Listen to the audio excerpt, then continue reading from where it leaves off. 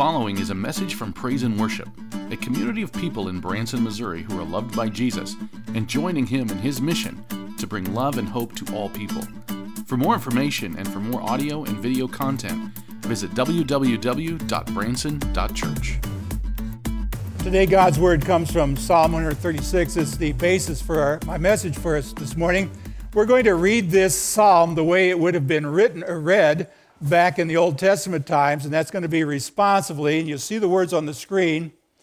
I can't really tell. My words are going to be in white, and yours, I think, are going to be in blue. We'll see how that works. Give thanks to the Lord, for He is good, for His steadfast love endures forever. Give thanks to the God of gods, for His steadfast love endures forever. Give thanks to the Lord of lords, for His steadfast love endures forever. To Him who alone does great wonders, for His steadfast love endures forever. To Him who by understanding made the heavens, for His steadfast love endures forever.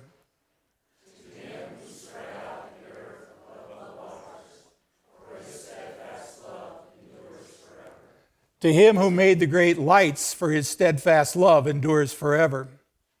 The sun to rule over the day, for His steadfast love endures forever.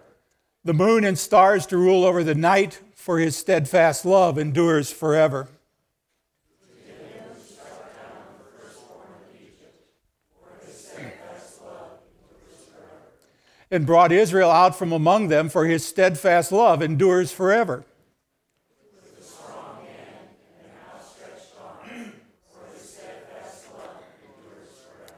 To Him who divided the Red Sea in two, for His steadfast love endures forever.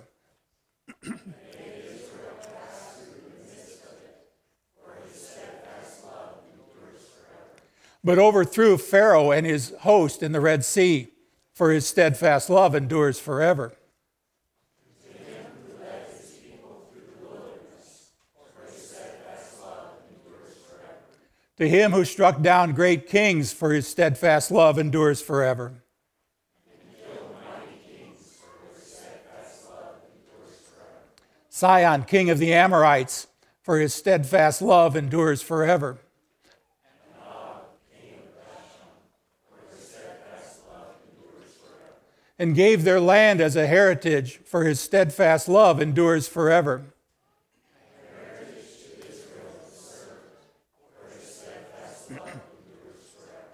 It is He who remembered us in our low estate, for His steadfast love endures forever. And rescued us from our foes, for His steadfast love endures forever. He who gives food to all flesh, for His steadfast love endures forever. Give thanks to the God of heaven, for His steadfast love endures forever. Do you sense a theme there? Now, you only said that a few times, but I'm going to ask you to help in the message this morning by asking you at different times to repeat that same phrase, His steadfast love endures forever. And if I counted right, you're going to do that about 27 times. And we're going to see if we can embed that into your brain. Now, today, just a few days before we gather with family and friends to celebrate Thanksgiving, I really thought it would be good to look at this particular psalm because this is the time of the year where traditionally we sit around and we give thanks for a lot of great things. And I thought it'd be good to focus our attention here today on Psalm 136. It is sometimes called the Hallelujah Psalm because it contains no petitions, it has no complaints, and it has no problems. It is completely anxiety-free. After 3 weeks, that's what we've been talking about here. Instead, it contains a list of moments where God has worked in history, and the worship leader would do exactly as I said, would read something, and the congregation would respond. Let's try it. His steadfast love endures forever. Well, let's start with the call to praise, and it's really in these first three verses. He says, give thanks to the Lord, for He is good. Let's say it together. His steadfast love endures forever. Give thanks to the God of gods. His steadfast love endures forever. Give thanks to the Lord of Lords. Steadfast love endures forever. Only about another 25 more of those, okay? These first 3 verses really give us 3 great reasons why we ought to praise God. First of all, He's good. He's a good God. Second, He's also the God of gods. He's also the Lord of lords. Now, we know that there are plenty of little g gods in this world. There's only one big capital G God. There are a bunch of little L lords, but there's only one giant L Lord. And to that great God belongs our best and our deepest, highest praise. Now, just consider the meaning of what we've just read one more time. It says, He is truly the supreme being of the entire universe. And He is good in what He does. Now, it's impossible to overestimate the value of that. I mean, if God were not supreme, what are we doing here this morning? I mean, if He's not supreme, why come on a Sunday morning and drive from Springfield, for heaven's sakes, if He's not worthy of being praised? And if He were not good, guess what? You couldn't trust Him one bit. But because He's both good and because He's ultimately God, He's ultimately Lord, we not only trust Him, but we gather to do what? Praise and worship. So note the chorus in each verse. Let's say it together. His steadfast love endures forever. Now, these simple words remind us that all things display God's work on behalf of His children. That's you and me. Now, if Mark were here, he'd say, well, let's go back and look at the Hebrew, probably. Well, I am too. You go back and you look at the Hebrew word for love, it refers to loyal love. It's faithful love. You might even call it covenant love because that's what God established with His people a long time ago, a personal covenant. It's kind of like that unbreakable covenant that a man and a woman make when they enter into marriage. It's kind of like that covenant of love that a mama has for her little children. See, God's love is eternal because His covenant is eternal. He cannot not love His children. Let me say that again. He cannot not love you or me. But the meaning goes way beyond that because the text says God's love endures. It endures. It outlasts all the problems of life. If I back up to the last 3 messages that Mark preached, anytime there's anxiety, guess what? God's love outlasts that. It transcends the troubles that you and I face from day to day or week to week or sometimes moment by moment. It goes on when our life even comes to an end. How many of you stood at the graveside of a loved one? Most of you. We need to know the truth when we do that. And I've stood at the graveside with many people over some 35 years of being a pastor. Where is our loved one? Is death the end or is there something else? And what is it that gives us the confidence to face death with our heads held high? How can we cross the Jordan to reach the other side? We can do this because, let's say it together again, His steadfast love endures forever. We die, but His steadfast love endures forever. We fall, but His steadfast love endures forever. We stumble, but His steadfast love endures forever. Well, let's look at the cause. Why should we be doing this? The remainder of Psalm 136 kind of contains a survey of God's faithfulness. He starts with creation. He's going to end with Israel's history. But I want us to focus again at verses 5 through 9. If you got your Bibles open, you kind of track along. But it struck me as being very interesting that these verses kind of follow the general pattern of Genesis chapter 1. Verse 5, for example, here in our text, follows Genesis chapter 1, verse 1. Verse 6 goes with Genesis 1, verse 2. Verses 7 through 9 closely follow Genesis 1, 14 to 18. And when you read this, note that the universe and everything that is made by His understanding. And I think that's a key thing to remember. Everything was made by God's understanding. Now, this rules out purposeless evolution or blind fate.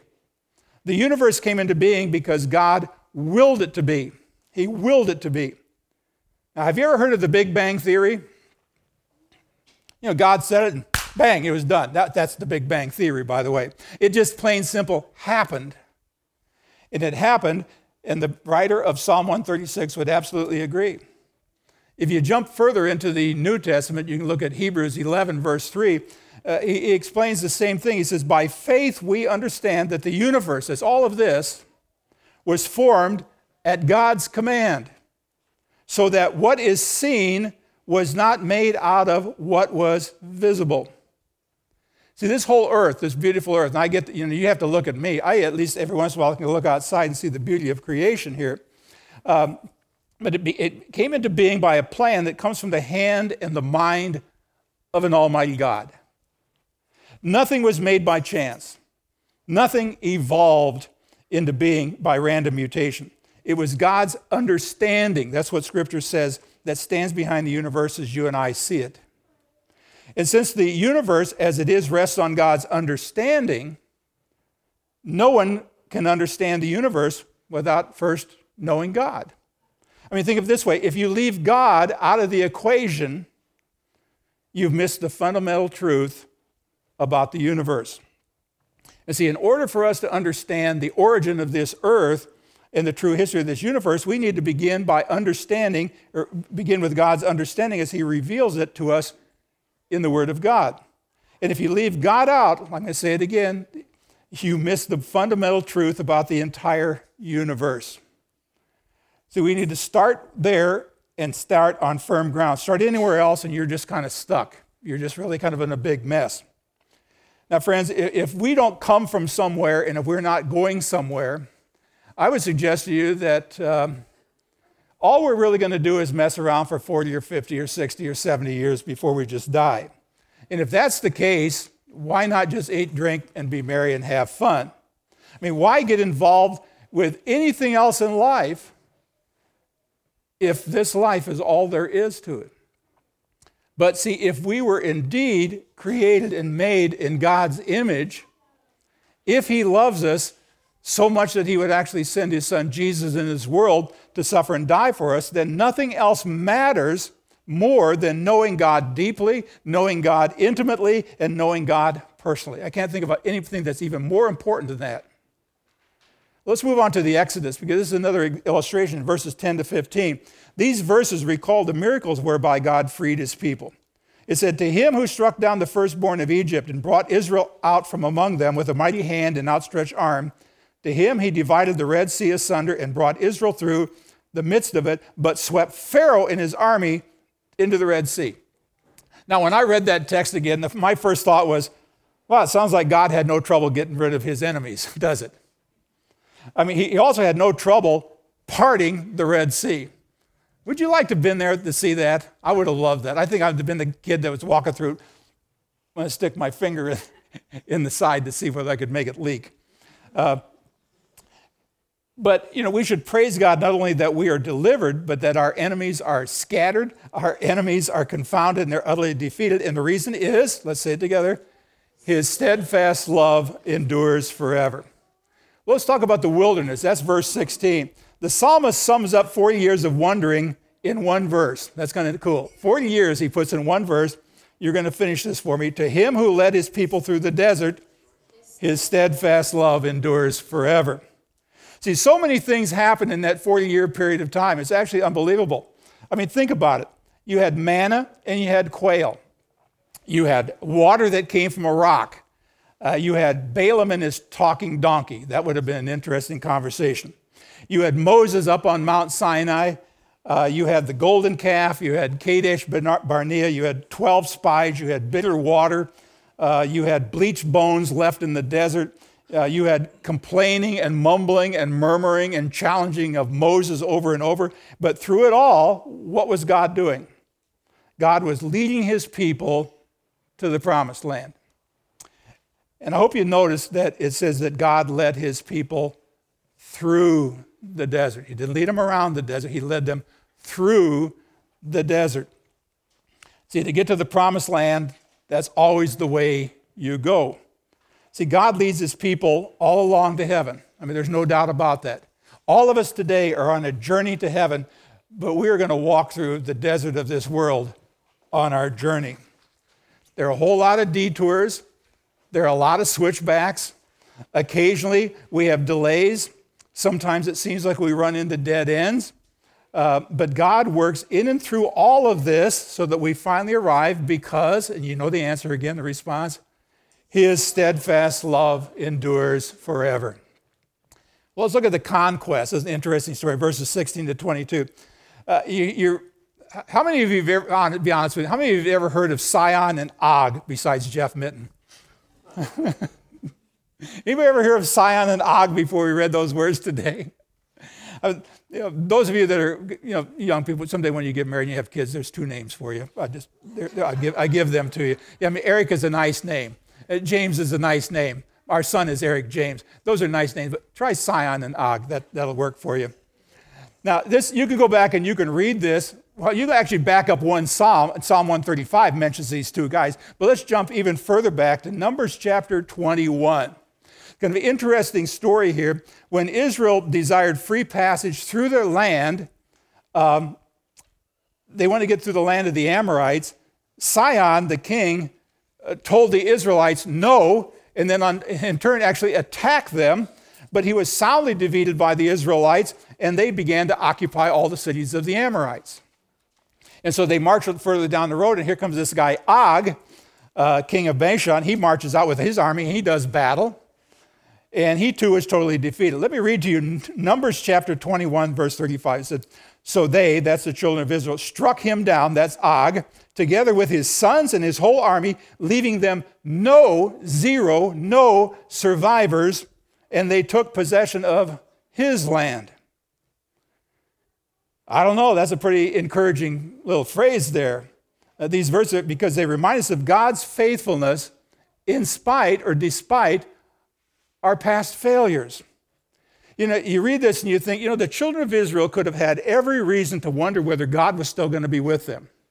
They could have had every reason to doubt whether he was going to get them where he told them they were going to go. They might have said, our sin, our complaining, God just may forget us. We have no hope. We have no future. We've blown everything. But instead, this wonderful, loving God, what does he do? He doesn't give up on his people.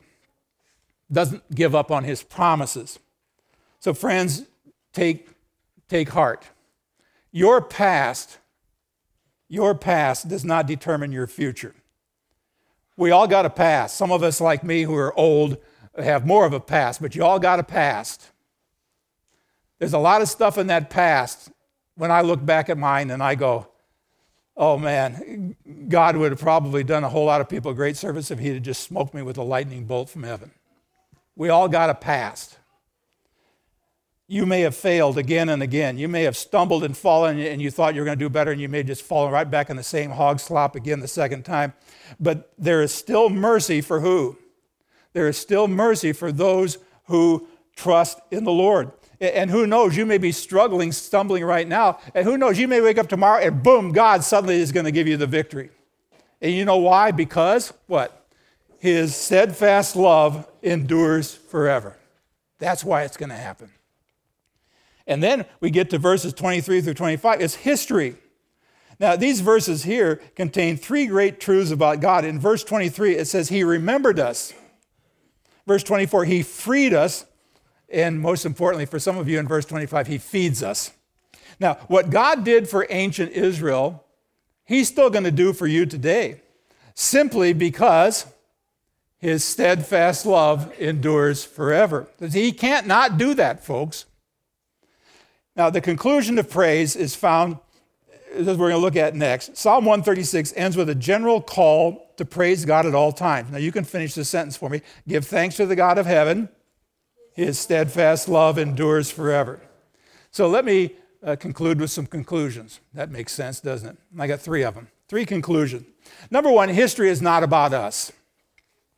History is not about us. History is all about God. This may seem elementary, but I think it's a pretty profound truth when you think about it. You are not the center of the universe. I'm sorry to let you know that. You're not the center of the universe. I'm not the center of the universe. None of you are. Now, what happens to you matters. I'm not saying it doesn't matter. But the real point of life is to glorify God in all things. Not to do the little Jack Horner who sat in the corner. You know that one. He stuck in his thumb, pulled out a plum, and said, what a good boy am I. No, you're not. Put the plum back where it belongs. God is the only one that is really good.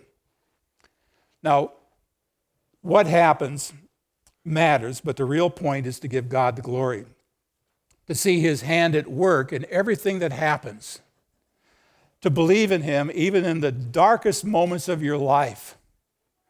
To give him thanks for every victory you have. And Joel and I are rejoicing that our Cornhuskers actually played like Huskers yesterday. Finally.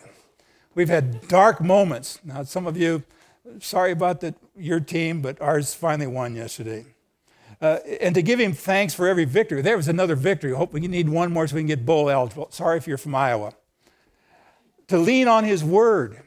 We looked at that this morning in Bible class. To lean on his word and to dig deep into that. To grow to be more like him day after day after day. To live so that other people find it easy to actually believe in him. Let me say that again. We need to live in such a way that other people find it easy to believe in him, because sometimes as Christians we can get pretty prickly in public. And there may be people who look at us from time to time and say, if that person is a Christian, I'm not so sure I want to belong. Jeff and I have been kind of going back and forth to this thing about building a bridge. It's called relationship building. Building bridges between ourselves and another person so that hopefully at some point Jesus can cross over that bridge. And so we don't want to do anything that's going to disturb that bridge. We want to live in such a way that we make Christianity seem like a really good thing to have. That's why the psalmist connects the concrete facts of history with this triumphant shout of praise. And if we miss this or downplay this, or we think that God is somehow optional in our lives, then we've missed the whole purpose of why we're even here on this earth.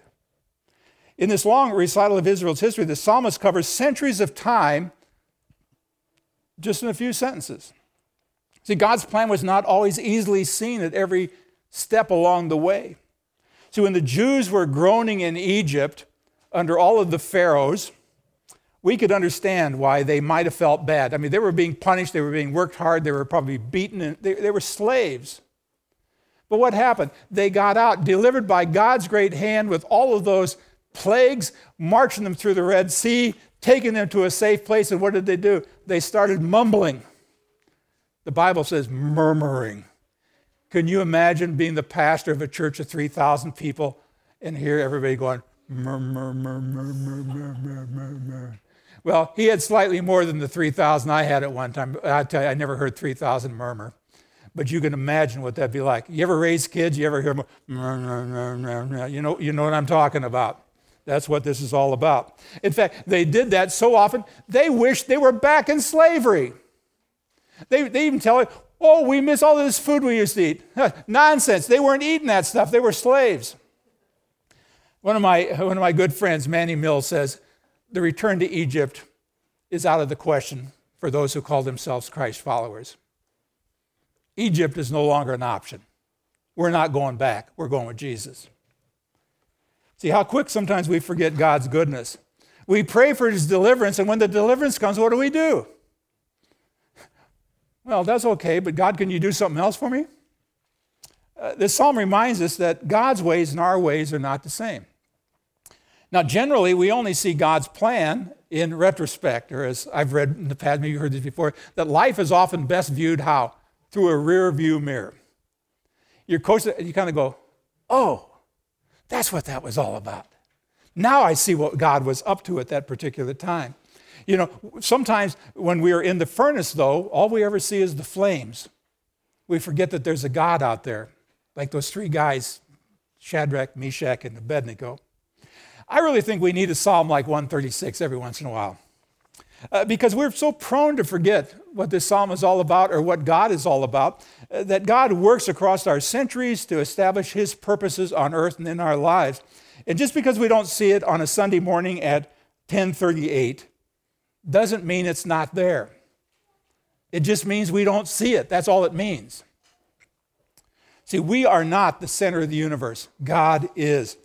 And it's best that we should meditate on that fact because we certainly need to remember it before this year is over. Here's the second conclusion, that our faith rests on facts.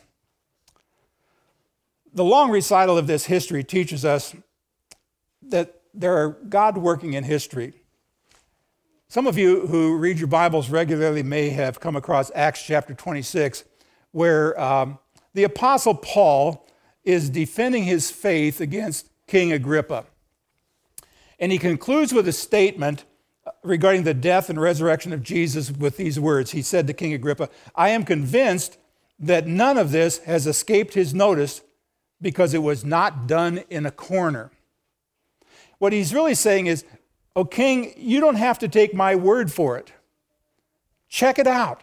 Check out the facts. The facts are there for you to see." That's why sometimes the very best answer you can give to a skeptic is to say, read the Bible and make up your own mind.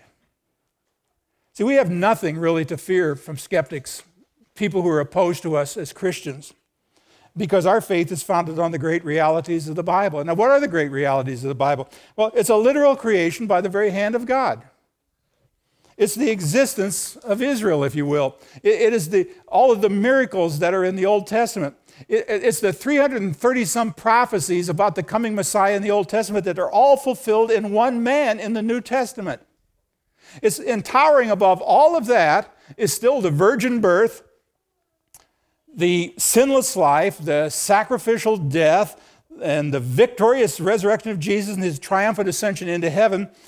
These things were not done in a corner. They're out there for everybody to see. Read about them, think about them, deal with them. My last point, remember the big picture. Let's say the big picture together. His steadfast love endures forever. When you feel yourself being tempted to despair, ponder this thought: the steadfast love endures forever. When you want to give up, write this thought down on a sticky note and put it on your wife's forehead or on the refrigerator or wherever you want to put it. And what you're going to write on there is what? His steadfast love endures forever. Tell your spouse sometime this week, Nancy, his steadfast love endures forever. What are you going to say to your spouse sometime this week, if you got one? His steadfast love endures forever. Say it to your kids. Say it to your grandkids. Maybe you're going to see some of those folks over Thanksgiving. What are you going to say to them? His steadfast love endures forever. And when the devil starts whispering in your ear about what a loser you are, tell him to hit the road, Jack, because his steadfast love endures forever. And when you've had all you can take, when the world seems to collapse around you, stand up, lift up your heads, and shout, the steadfast love endures forever. And no matter what you're going to go through for the rest of this week, his steadfast love endures forever. And when the building project doesn't seem to be working as fast as you would like it, you are going to lean back and you are going to say what? His steadfast love endures forever. No matter what you're going to go through on Thanksgiving Day with that whole horde of relatives or the congregation plaguing you at your house, Debbie is going to look back at some point in the day and she is going to say, his steadfast love endures forever. So no matter what your problems are, what? His steadfast love endures forever. And no matter how you feel today, his steadfast love endures forever. I'm going to take my stand on this for the rest of the year. I'll say it by myself once. His steadfast love endures forever. Because God is God that will be just as true tomorrow as it will be in 6 months or 6 years or whatever it is. See, because God cannot change, his love for us will never, ever change. And as you gather with your family and friends for Thanksgiving, wherever it may be, can I just suggest you might want to try something this year? Maybe it'll be you, and you say, before we eat today, could I read to you Psalm 136? And then ask everybody to say, and now could you say one more time, his steadfast love endures forever. See, you need to remember yourself that we serve a God who acts in history. We need to remember that his ways are not our ways. You need to ponder his mighty power in the past. You need to ponder his power in the present. You need to think of the many promises he made and fix your mind on this Jesus. To stand here and stake your claim one last time on this word. His steadfast love endures forever.